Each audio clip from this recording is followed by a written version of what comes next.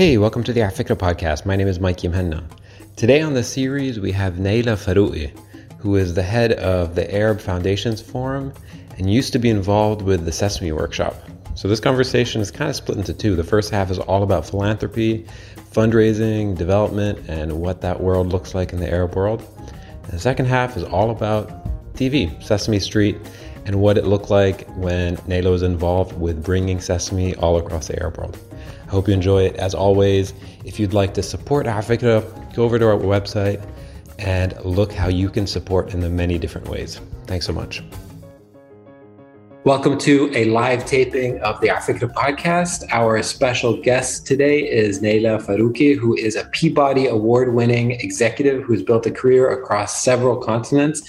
In 2014, NAILA assumed the role of the CEO of the Arab Foundations Forum, AFF, a regional membership-based association of foundations and other philanthropy actors working across the Arab region. Prior to her role at AFF, NAILA served 13 years at the iconic Sesame Workshop in New York, where she was responsible for project management, content production, and other creative elements of Sesame Workshop's multimedia co-productions of Sesame Street in 17 countries, which we are going to talk about today. NAILA, welcome to Africa. Thank you, Mikey. It's a pleasure to be here. So let's start with what you think your job is. I'm really curious, NAILA, if you were to explain what you do to somebody who's not from your world at all, what do you think you do? So first of all, I should contextualize this by saying that when I took the job at AFF, I had never worked in the philanthropy or development sector before. And so I didn't really know what the job was. I just knew that I needed to work because I had taken a hiatus of about 3 years. And I knew that I wanted to work something related to the region, possibly, because I'd been living in the US for about almost 20 years at the time. And I kind of felt like I wanted to get back in touch with the region in a more kind of meaningful way. So when I explain it, and this is a good question because it's almost been 9 years, and to this day, my mom still can't describe to anyone what it is that I do. So I try to make it as simple and as accessible as possible for my mother. So basically, I run a network that brings together development actors and philanthropy actors working across the Arab region, which is a little bit of an evolution of what AFF used to be. So AFF originally was founded really to kind of just bring together grant-making foundations and grant makers in the Arab region and across the Arab region. And it was a very kind of, a strong group of colleagues who had been working together and had, recognized that they were facing many similar challenges, but it remained a small-ish group, right?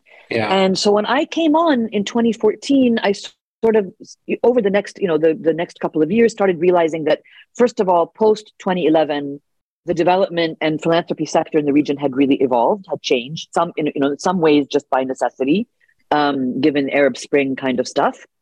And then in other ways, just, by virtue of evolution, things evolve over time and, social structures and civil society structures evolve over time.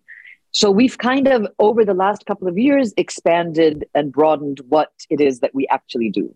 So, I run this network that brings together all these different actors. The actors have expanded in terms of who they are. So they include organizations that grant make, but also that seek grant funding, and some other social enterprises, research institutes, universities, independent consultants that work in development. So really anyone that has an interest in being connected to a network across the Arab region that works on strategic philanthropy and doing better giving, making our giving more impactful and better, stronger. Yeah.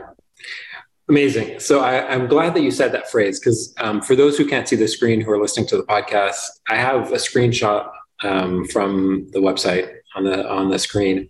And it says, in support of strategic philanthropy in the Arab region, changing the way we give.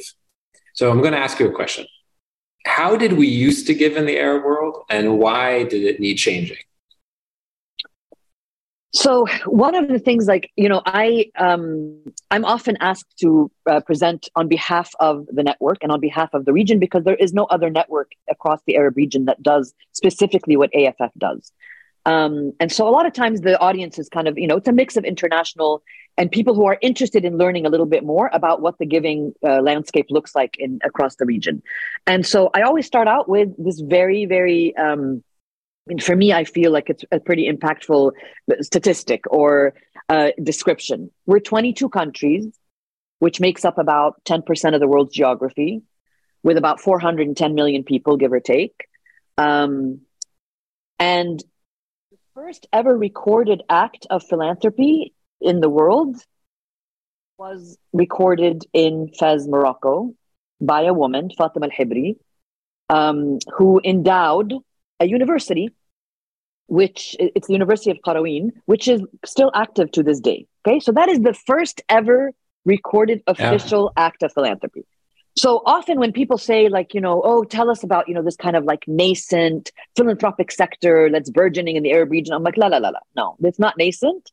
We invented philanthropy in its kind of form. So we've done it in a little bit of an ad hoc way.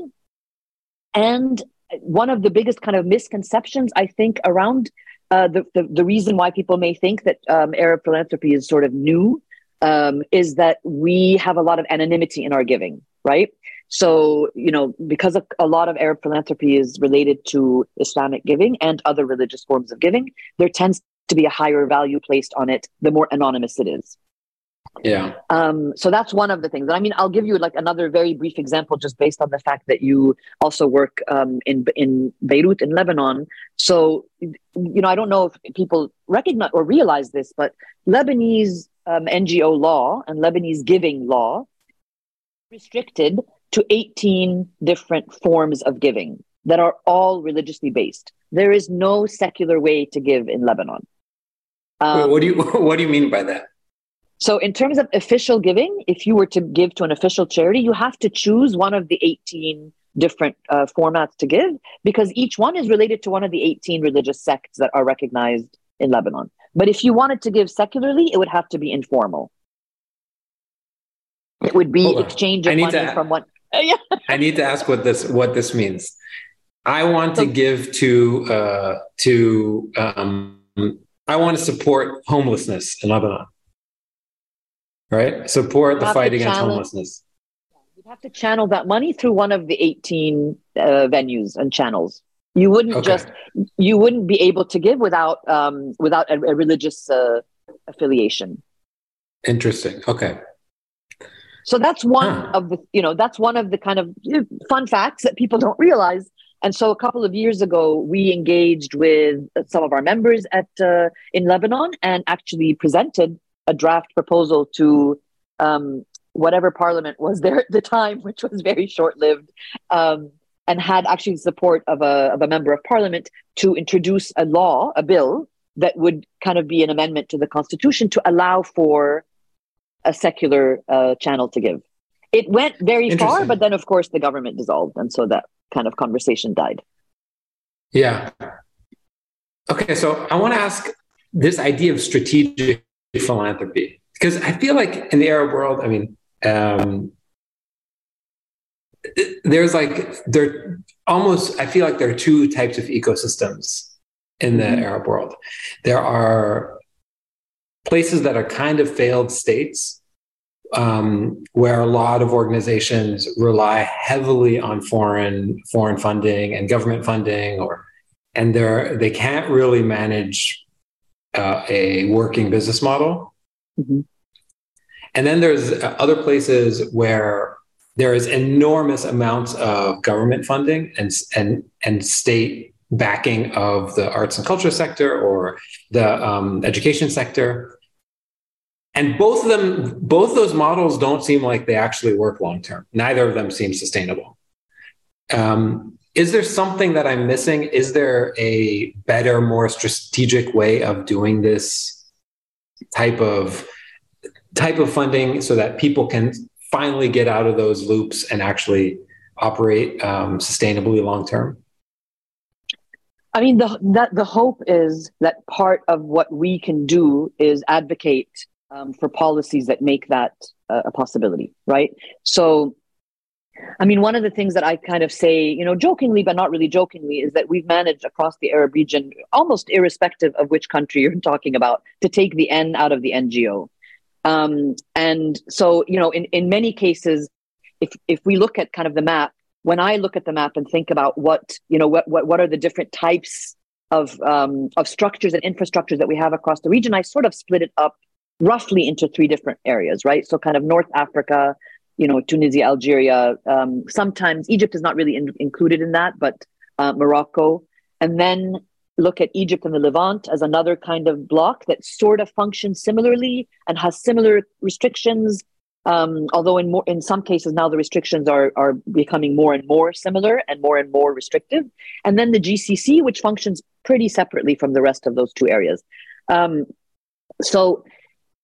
But across the board, you don't really find any NGO sector that is really truly non-governmental and has no oversight from the government in the way that is an impediment. I'm not talking about absolutely zero oversight, because obviously that doesn't exist anywhere.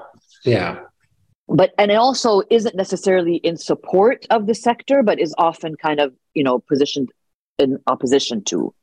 And that restriction and that kind of opposition varies from region to region and country to country. But it skews more towards the unenabling rather than enabling. Yeah. So, I mean, what does it look like long term? I mean, I don't expect you to predict the future, but I was going through the AFF website and I'm looking through some of the reports, and they are, in 2018, 2019, that's where a bunch of the reports are. What is the state of giving, strategic philanthropy across the region? Are there trends that folks would be surprised by? I don't know if it necessarily would be surprising, because it kind of tends to maybe mirror some of what's globally happening. But I think one of the pivotal moments for Arab philanthropy really was post-Arab Spring.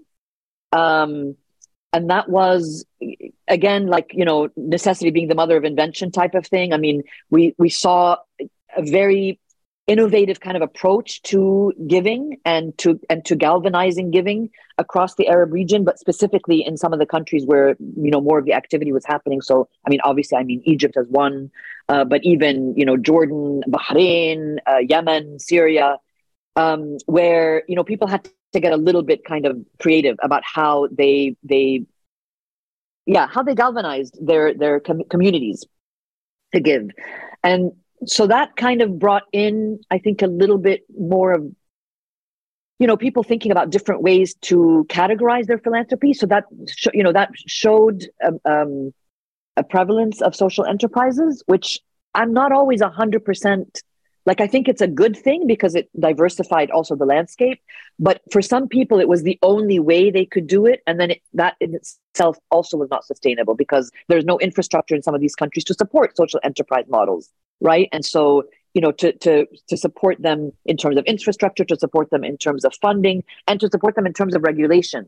So people were creating these social enterprises and then, not able to sustain them because they had no support to ensure their sustainability. So that's kind of, so I don't know that I would say any of the trends have been surprising, but there's definitely a lot of progress. So, we're seeing a lot of, for example, if we're looking at the GCC, we're seeing, a proliferation of family offices that are looking at kind of multi-generational giving and next-gen giving and a bit more future planning, which wasn't always the case in the past. And then I think from what we've felt in terms of our impact as a network is that we've definitely seen two things that were not there when I started. So the first is a lot more of a concerted effort of our network and members of the extended, so beyond just our members, in collaborating and really making an effort to collaborate and to co-fund or kind of do something that's a little bit more across, various organizations. That's one change that we've definitely seen. And the second is around data. I mean, I can say it's a huge generalization, but I will say it confidently. Like 2014, I couldn't get a single one of my members to share their data. In 2022, we're launching 3 massive data projects that have had so much traction that we've been able to launch 3 projects. So that's a huge... So what type of data you're talking about, just for people who are unfamiliar, and I'm quite frankly unfamiliar. So you're talking about donor data, you're talking about impact data, you're talking about number of grantees. What are the data points that these types of foundations used to protect, closely and now are willing to share? So honestly, for the most part, Mikey, I mean, people protected everything. So I'm serious, like even down to what sectors they were working in. And a lot of why? What's the thinking? There's a couple of different reasons. First is there was no expectation of that kind of transparency. Okay. That's number one. Number two, there in some cases is danger in that kind of transparency. So like, again, an example, Lebanon, we had a member of our network at one time that works specifically with LGBTQ populations. And that's dangerous for them to even mention that they do that. So what their outward facing kind of website or whatever it was that explained what they did just talked about, vulnerable populations, and it would talk about like refugee populations, but never mention the core of what they actually do on a day-to-day basis, which is saving people in domestic violence situations and LGBTQ youth and other other populations. So that's one. So, and then the last was, honestly, people they wanted to hoard their data. They were like, no, why should we tell everybody else how much we spend? Why should we tell? And so we've had this conversation really, I mean, very, very purposefully over the last 8 years to explain why we think sharing that information is not only the right thing to do in kind of, in an abstract sense, but the right thing to do in the sense for how you will become better givers, how you will become a stronger foundation, and how the sector will be stronger. And then also attaching it to the pitch is around advocacy for the sector. So we've said, number one, exist, and without fail, on a regular basis, people will reach out to us, whether they're part of our membership or just part of the larger network, to say, NAILA, who's doing XYZ in Yemen? And I'm like, if you shared your data, you would have known this by now. You wouldn't even have to call me. You would just go on a database and check and cross-reference across sectors and be able to find the people that you want, number one. Number two, we had started talking with some of our members, Mikey, and then realizing that in same countries, people were working in the same community and benefiting the same populations and had never heard of each other. So we're like, clearly, if we shared even the most basic who, what, when, where, how of this sector, you would have a lot less duplication and a lot more impact overall, right? So that's kind of the basic pitch. I'll be very honest with you, like at the very beginning, I was a little bit like this ranting crazy lunatic who was like, what do you mean you don't have, what do you mean you don't share your data? What do you mean there's no... And then I realized that I was really putting people off. They were just like, calm down. This is a very sort of Western expectation, and you're bringing these very Western expectations to our region. We have this concept of anonymity because of our, the right hand doesn't know what the left hand is doing and vice versa. All of that. But I calmed down and then sort of changed the pitch a little bit to say, look, we're coming out of the Arab Spring. We're coming out of this kind of whack-a-mole of revolutions and disruption. And we have this opportunity to really, really affect the landscape in a way that is completely revolutionary. And the only way that we can do it is, if you allow us as a network the opportunity to represent you from an advocacy perspective with numbers. Like, how am I going to go to governments and be like, you need to change the law? I don't know what the law is, but you need to change it. Yeah.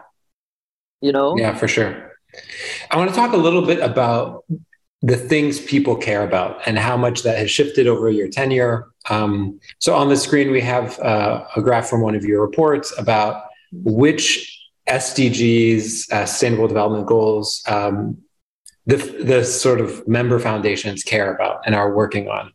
And it sort of quite evenly distributed. There are some things that are not represented at all, but you see things like quality education being high, no poverty being high, things like decent work and economic growth.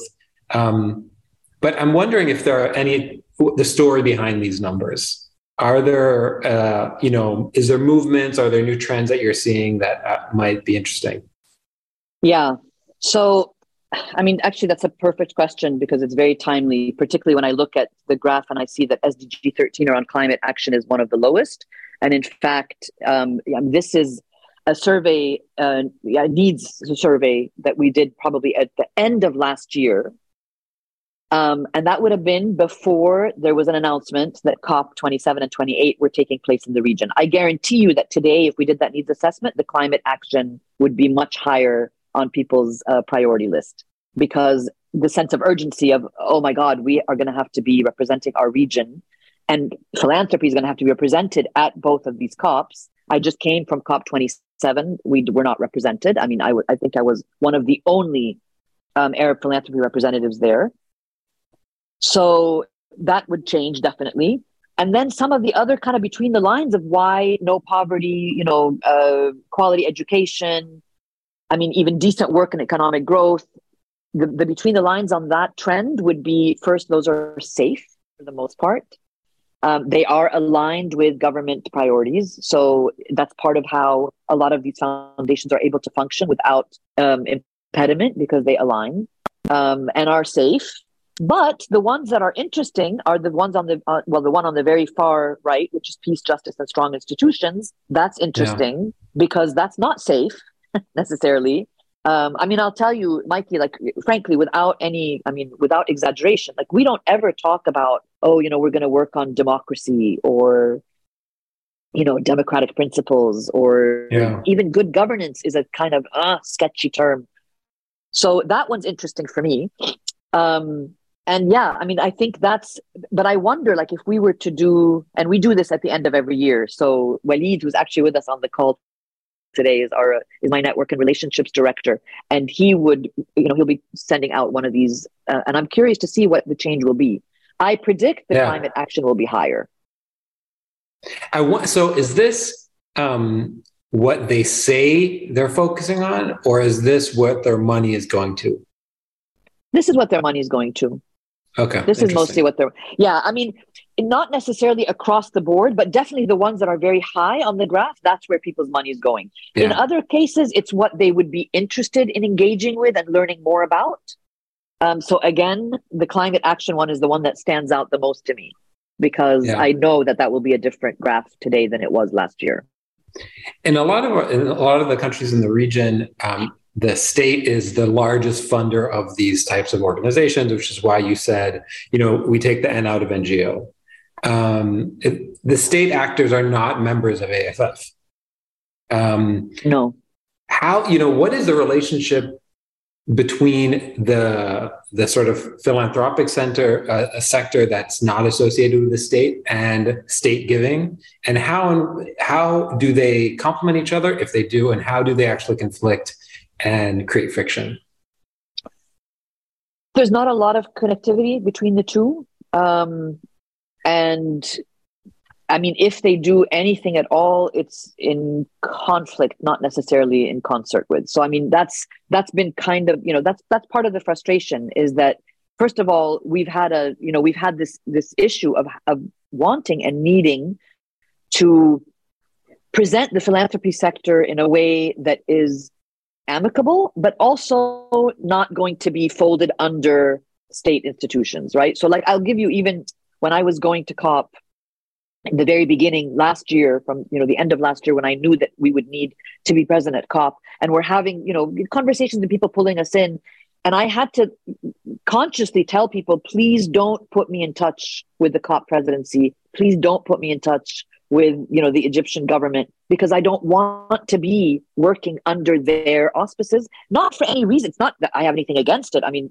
please do the best COP you can do, but I have to be somewhat independent if I'm going to actually effectively represent the sector. And if I'm going to effectively advocate for it, if I'm doing the bidding of the government, then I'm no longer effective. And so in a way, this is part of the reason why taken our registration out of the region. We dissolved AFF as it used to be. I mean, it was registered as an operating branch in Jordan, and we've dissolved that entirely and taken our registration to the US so that I'm not bound by a particular country. And I'm also not, in opposition to anything. I mean, like for all the reasons that we know why I wouldn't be vocally. Just trying to keep some kind of autonomy. So speaking of autonomy, I wonder. You mentioned also there are some members who are not donors. They're also sort of grantees. They're the types of organizations that would be interested in the philanthropic sector because they apply for funds all the time. There's this interesting trend across the Arab world where there are these non-state actors, these social enterprises or charities that completely exist off foreign funding of these, these huge institutions, foundations around the world. I wonder, is there advice that comes from AFF like, hey, this is the sustainable model. This is what it looks like to run a film festival in Tunisia.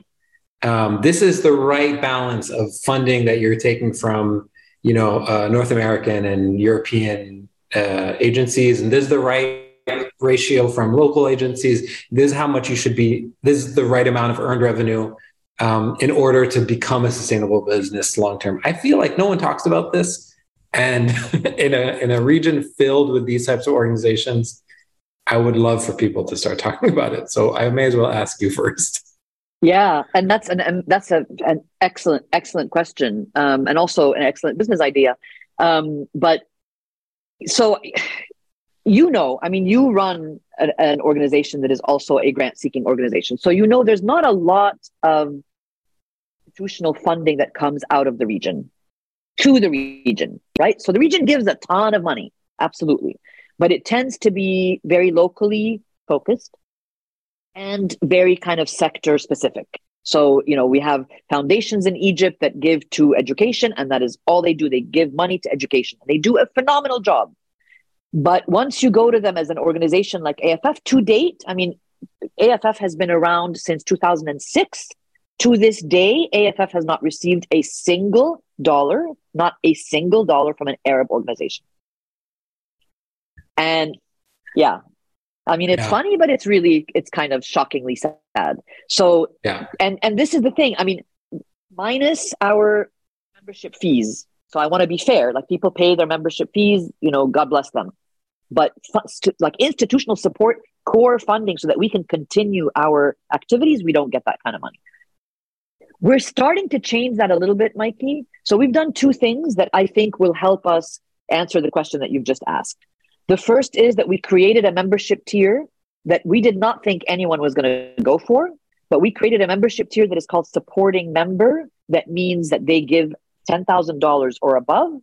And that membership means that they are acknowledged on our website as a supporting member, kind of as a donor, right? Because the only kind of unrestricted money that we're able to get on a regular basis is our membership funding.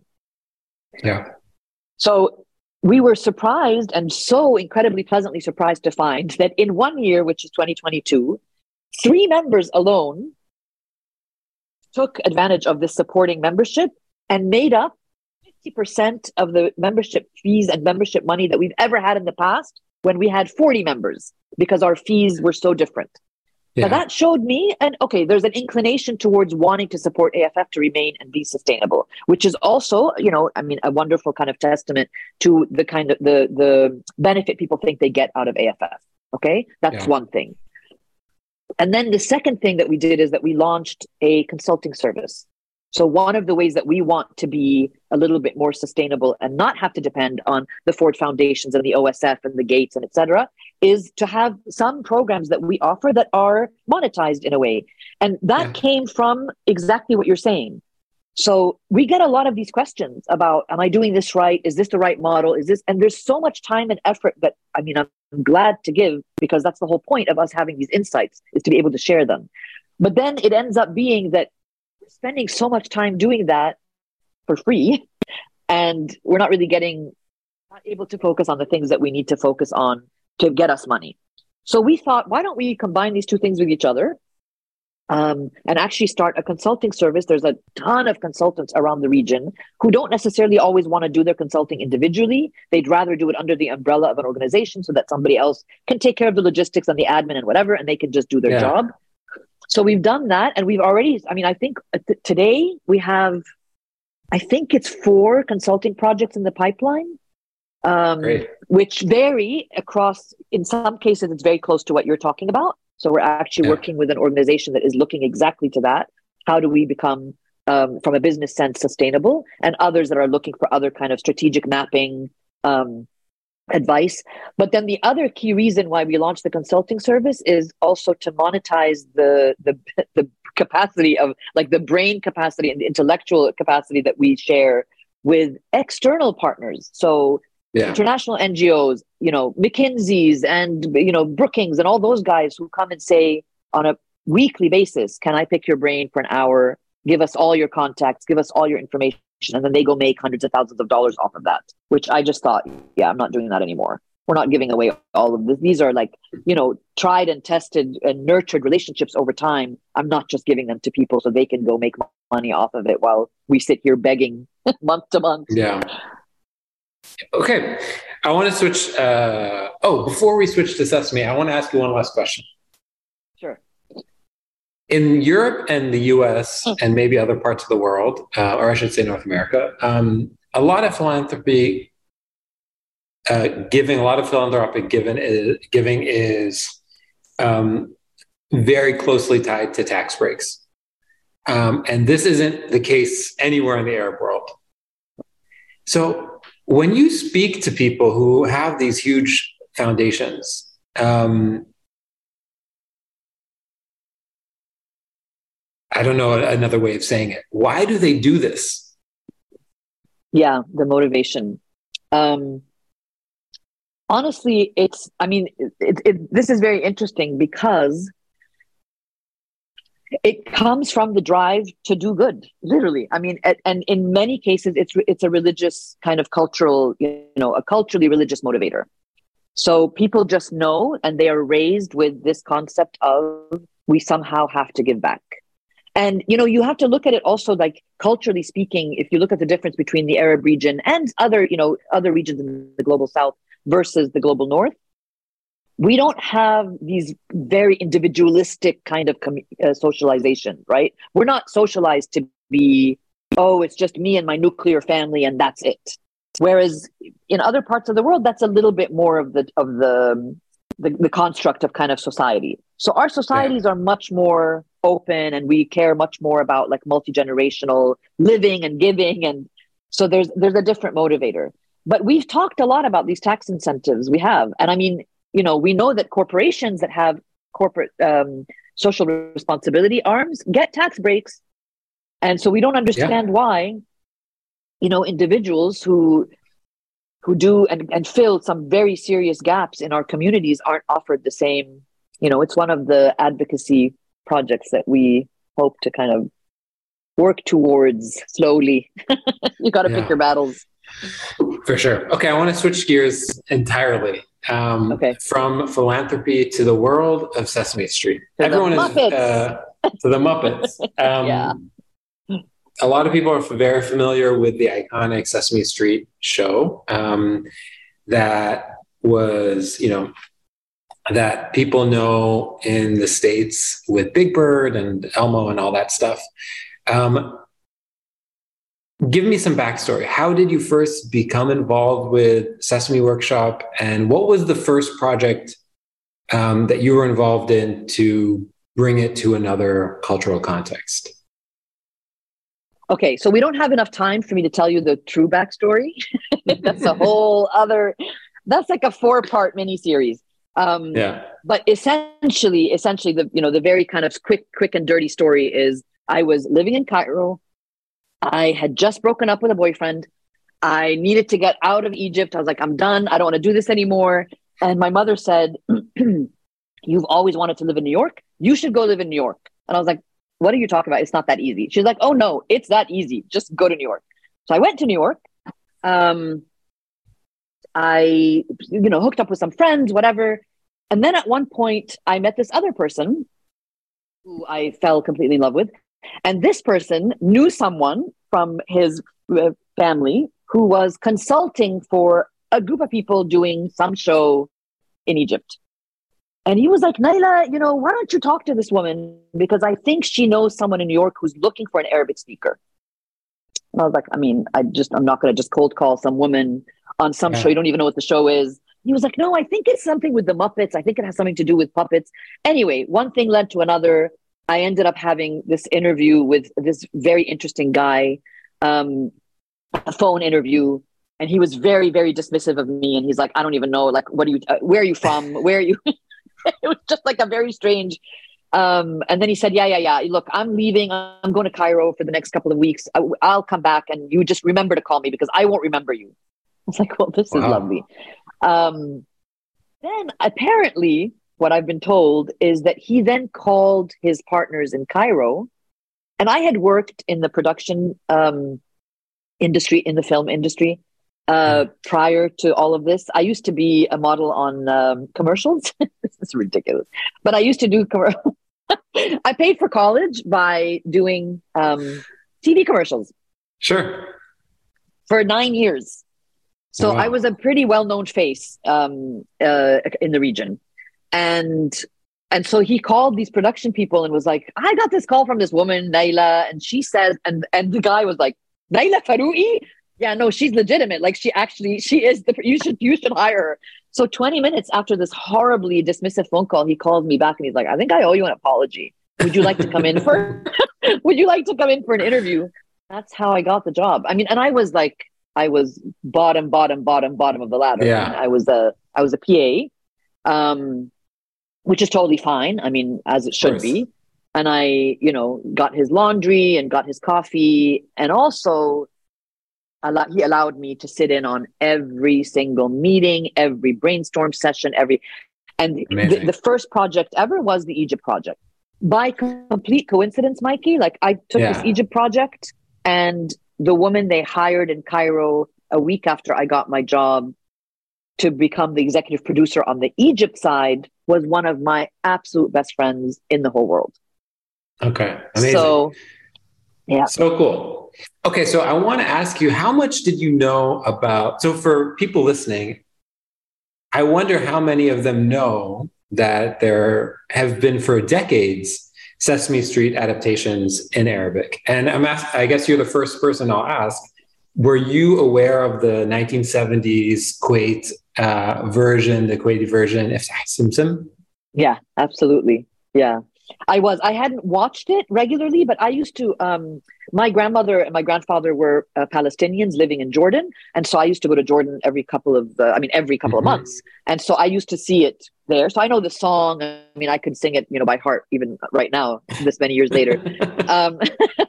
So I was aware of it, but I don't know that in my mind at that time I had made the connection that was Sesame Street. And just so that you know, I didn't grow up on the American Sesame Street, even though I went to American schools and I was very kind of entrenched in in Americana culture. But I used to summer. My mother was a dancer, and we would go to the US, to New York specifically, almost every single summer. And I would go to camp and acting camp, blah, blah, blah. And I always thought Sesame Street was like this, really, honestly, Mikey, I never realized the impact it had on American pop culture. I just thought it was like a little mom and pop shop type of, it's a couple of people in a studio doing never realizing the magnitude of this movement, this education movement. So that was my understanding of it. So I changed, obviously, my understanding very quickly. But yeah. So, when I was preparing for this, and when I first asked you if you would be willing to do this interview, I foolishly thought that Sesame Street was a show in the States. And then they had Sesame Streets in Japanese and in Mandarin and in, Swahili and in Arabic and French. And I thought that it was the exact same show overdubbed like Captain Majid. That's what I figured. And then as I was doing research for this, I realized that there are many different shows and with many different names. So how many, let's just talk about the Arab world for a second. How many versions of Sesame Street are there in the Arab world, like today or over your tenure?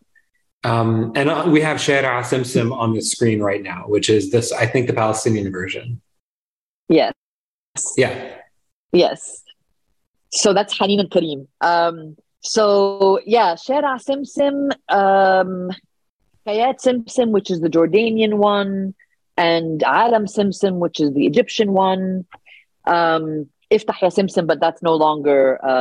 Actually, Iftah Ya Simsim had a really kind of sad story because in the 1990 invasion of Kuwait, the Iraqis damaged and ruined all of the videos of years and years and years, like Really? 20 some years.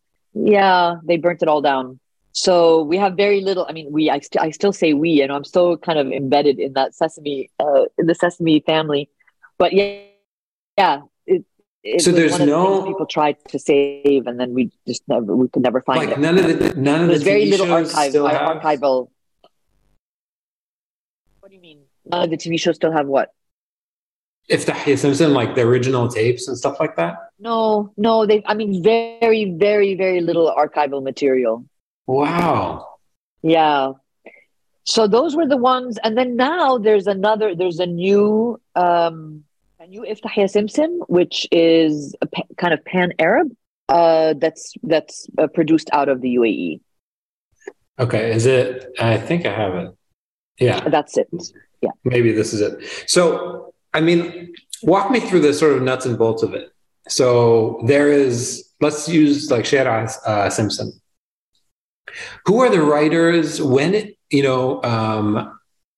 How is the production sort of in line with the Sesame brand? I mean, how do you do this functionally? How do you create these franchisees and make sure that they work? Yeah.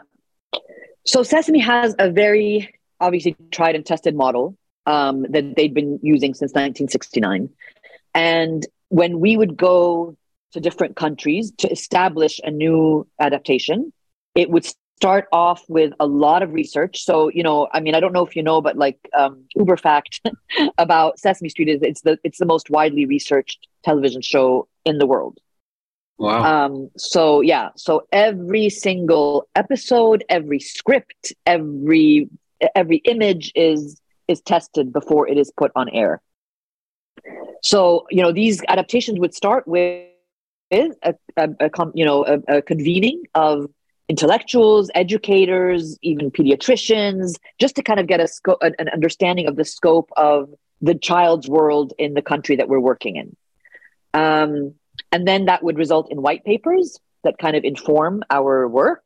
And then there would be several kind of production trips where the executive producer at that point, it would be me and my team, would go to country X. So whether it was, Palestine, I inherited. So I didn't start Palestine from scratch, but I started Bangladesh from scratch, for example. So I'd go to Bangladesh and meet everyone that works in production in Bangladesh, everyone that you can possibly think about. Seriously, like I would just put out a call. And I think over the course of maybe 3 trips to Bangladesh, I might have met 50 different producers and production companies. And then you put out an RFP. And it's an 8-month process. Yeah. Been up to a year. And then we just train and train and train. So we would go to Bangladesh with our team of creative writers and puppeteers. It's magic. I mean, it's making magic, literally. Wow. And yeah, you just train them on the principles, but they write everything from their own perspective, from their own culture. And then, you kind of guide them through the creation of their own characters. What is the name of the characters, the backstory of the characters? Like, it's magic. It's an absolutely magical experience for everyone involved.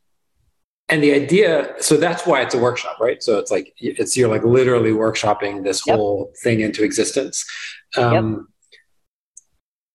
What is the sort of long-term vision for these types of things? Is it like, okay, listen, we are going to, Jordan or Kuwait or wherever, and we are workshopping this whole idea from the ground, finding producers, bringing puppeteers over, training them, giving best practices, helping create new characters, ideating new scripts, all this different stuff. And the idea is that this is going to be an institutional show that exists for the next 20 years. Is that the idea, or is it like a 5-year contract? We're in, we're out. And so, you guys then go create your own shows that have nothing to do with us. Yeah. I mean, no, the idea originally always was, be as sustainable as you possibly can for, in perpetuity. But that wasn't always aligned with the reality of the funding. So Sesame Workshop is a nonprofit. And if you follow any of kind of like the evolution of Sesame Workshop as an institution itself, it was, fully funded by government funding, by US government funding, and PBS funding. So individual donations, and then slowly started getting some, independent foundation funding. And then for the international shows, I mean, almost exclusively every international show that I worked on was funded by USAID or some other institution like USAID. And those tend to be kind of limited in scope, but limited, I mean like 8 years. So the Bangladesh project was an 8-year funding by USAID.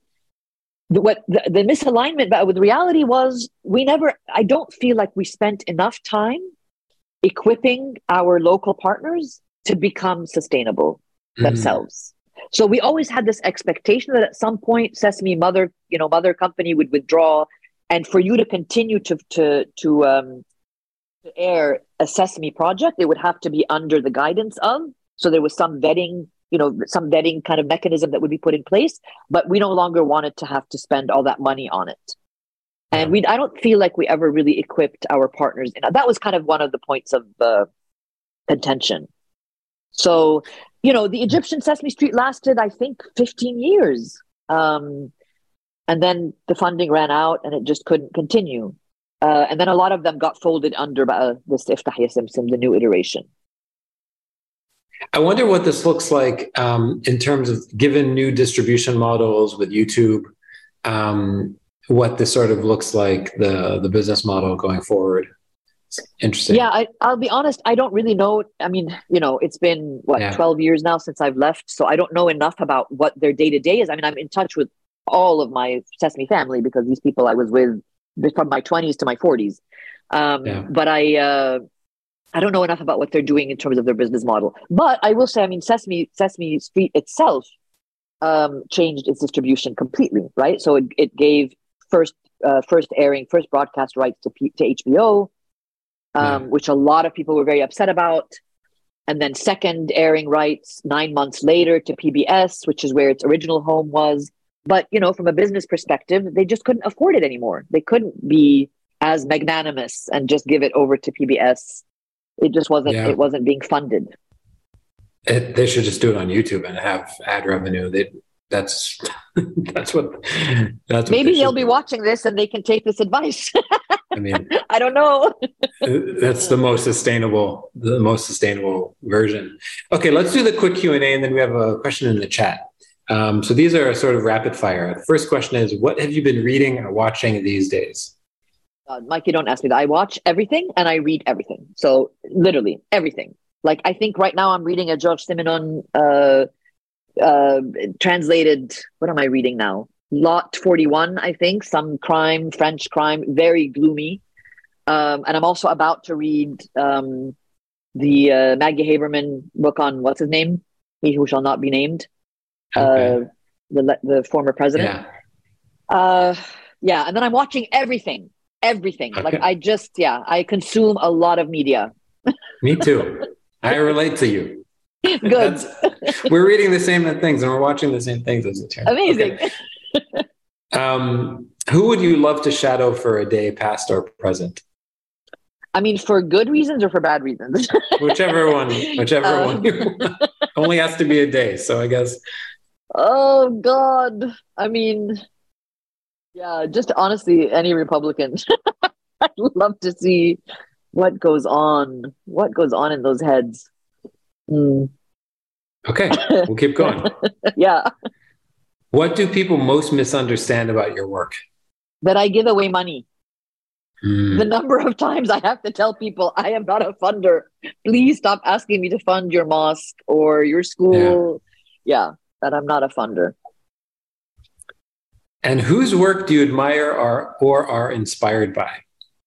Oh my goodness, so many people.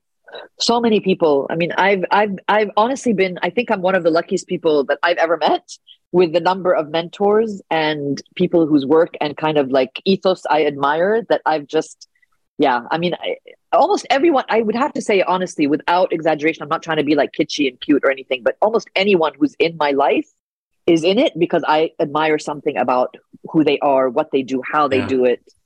Whether it's temperament, whether it's like their intellectual capacity, like just, their heart. Yeah. Amazing. Okay, so we have two questions in the chat. The first comes from Reed, and it said, the question is, you spoke about how in Lebanon giving is religiously driven. I actually did not know that was the case in all NGOs. That was the case in all NGOs. So my question is, what about organizations like the Lebanese Food Bank or Unite Lebanon Youth Program, which do not seem to be religiously based, or even educational institutions like AUB or LAU? Yeah, that's a very good question, because I mean, actually, the organization that we worked with to present an amendment to the constitution was the Arab Human Rights Fund, which is also not a religiously based organization. So it doesn't have to be the institution doesn't have to have a religious affiliation, but it has to affiliate itself with one of the religious mechanisms for giving. It's just a weird sort of loophole in the. They have to choose a lane. They have to choose a lane and stick to it. Yeah. Interesting. Yeah.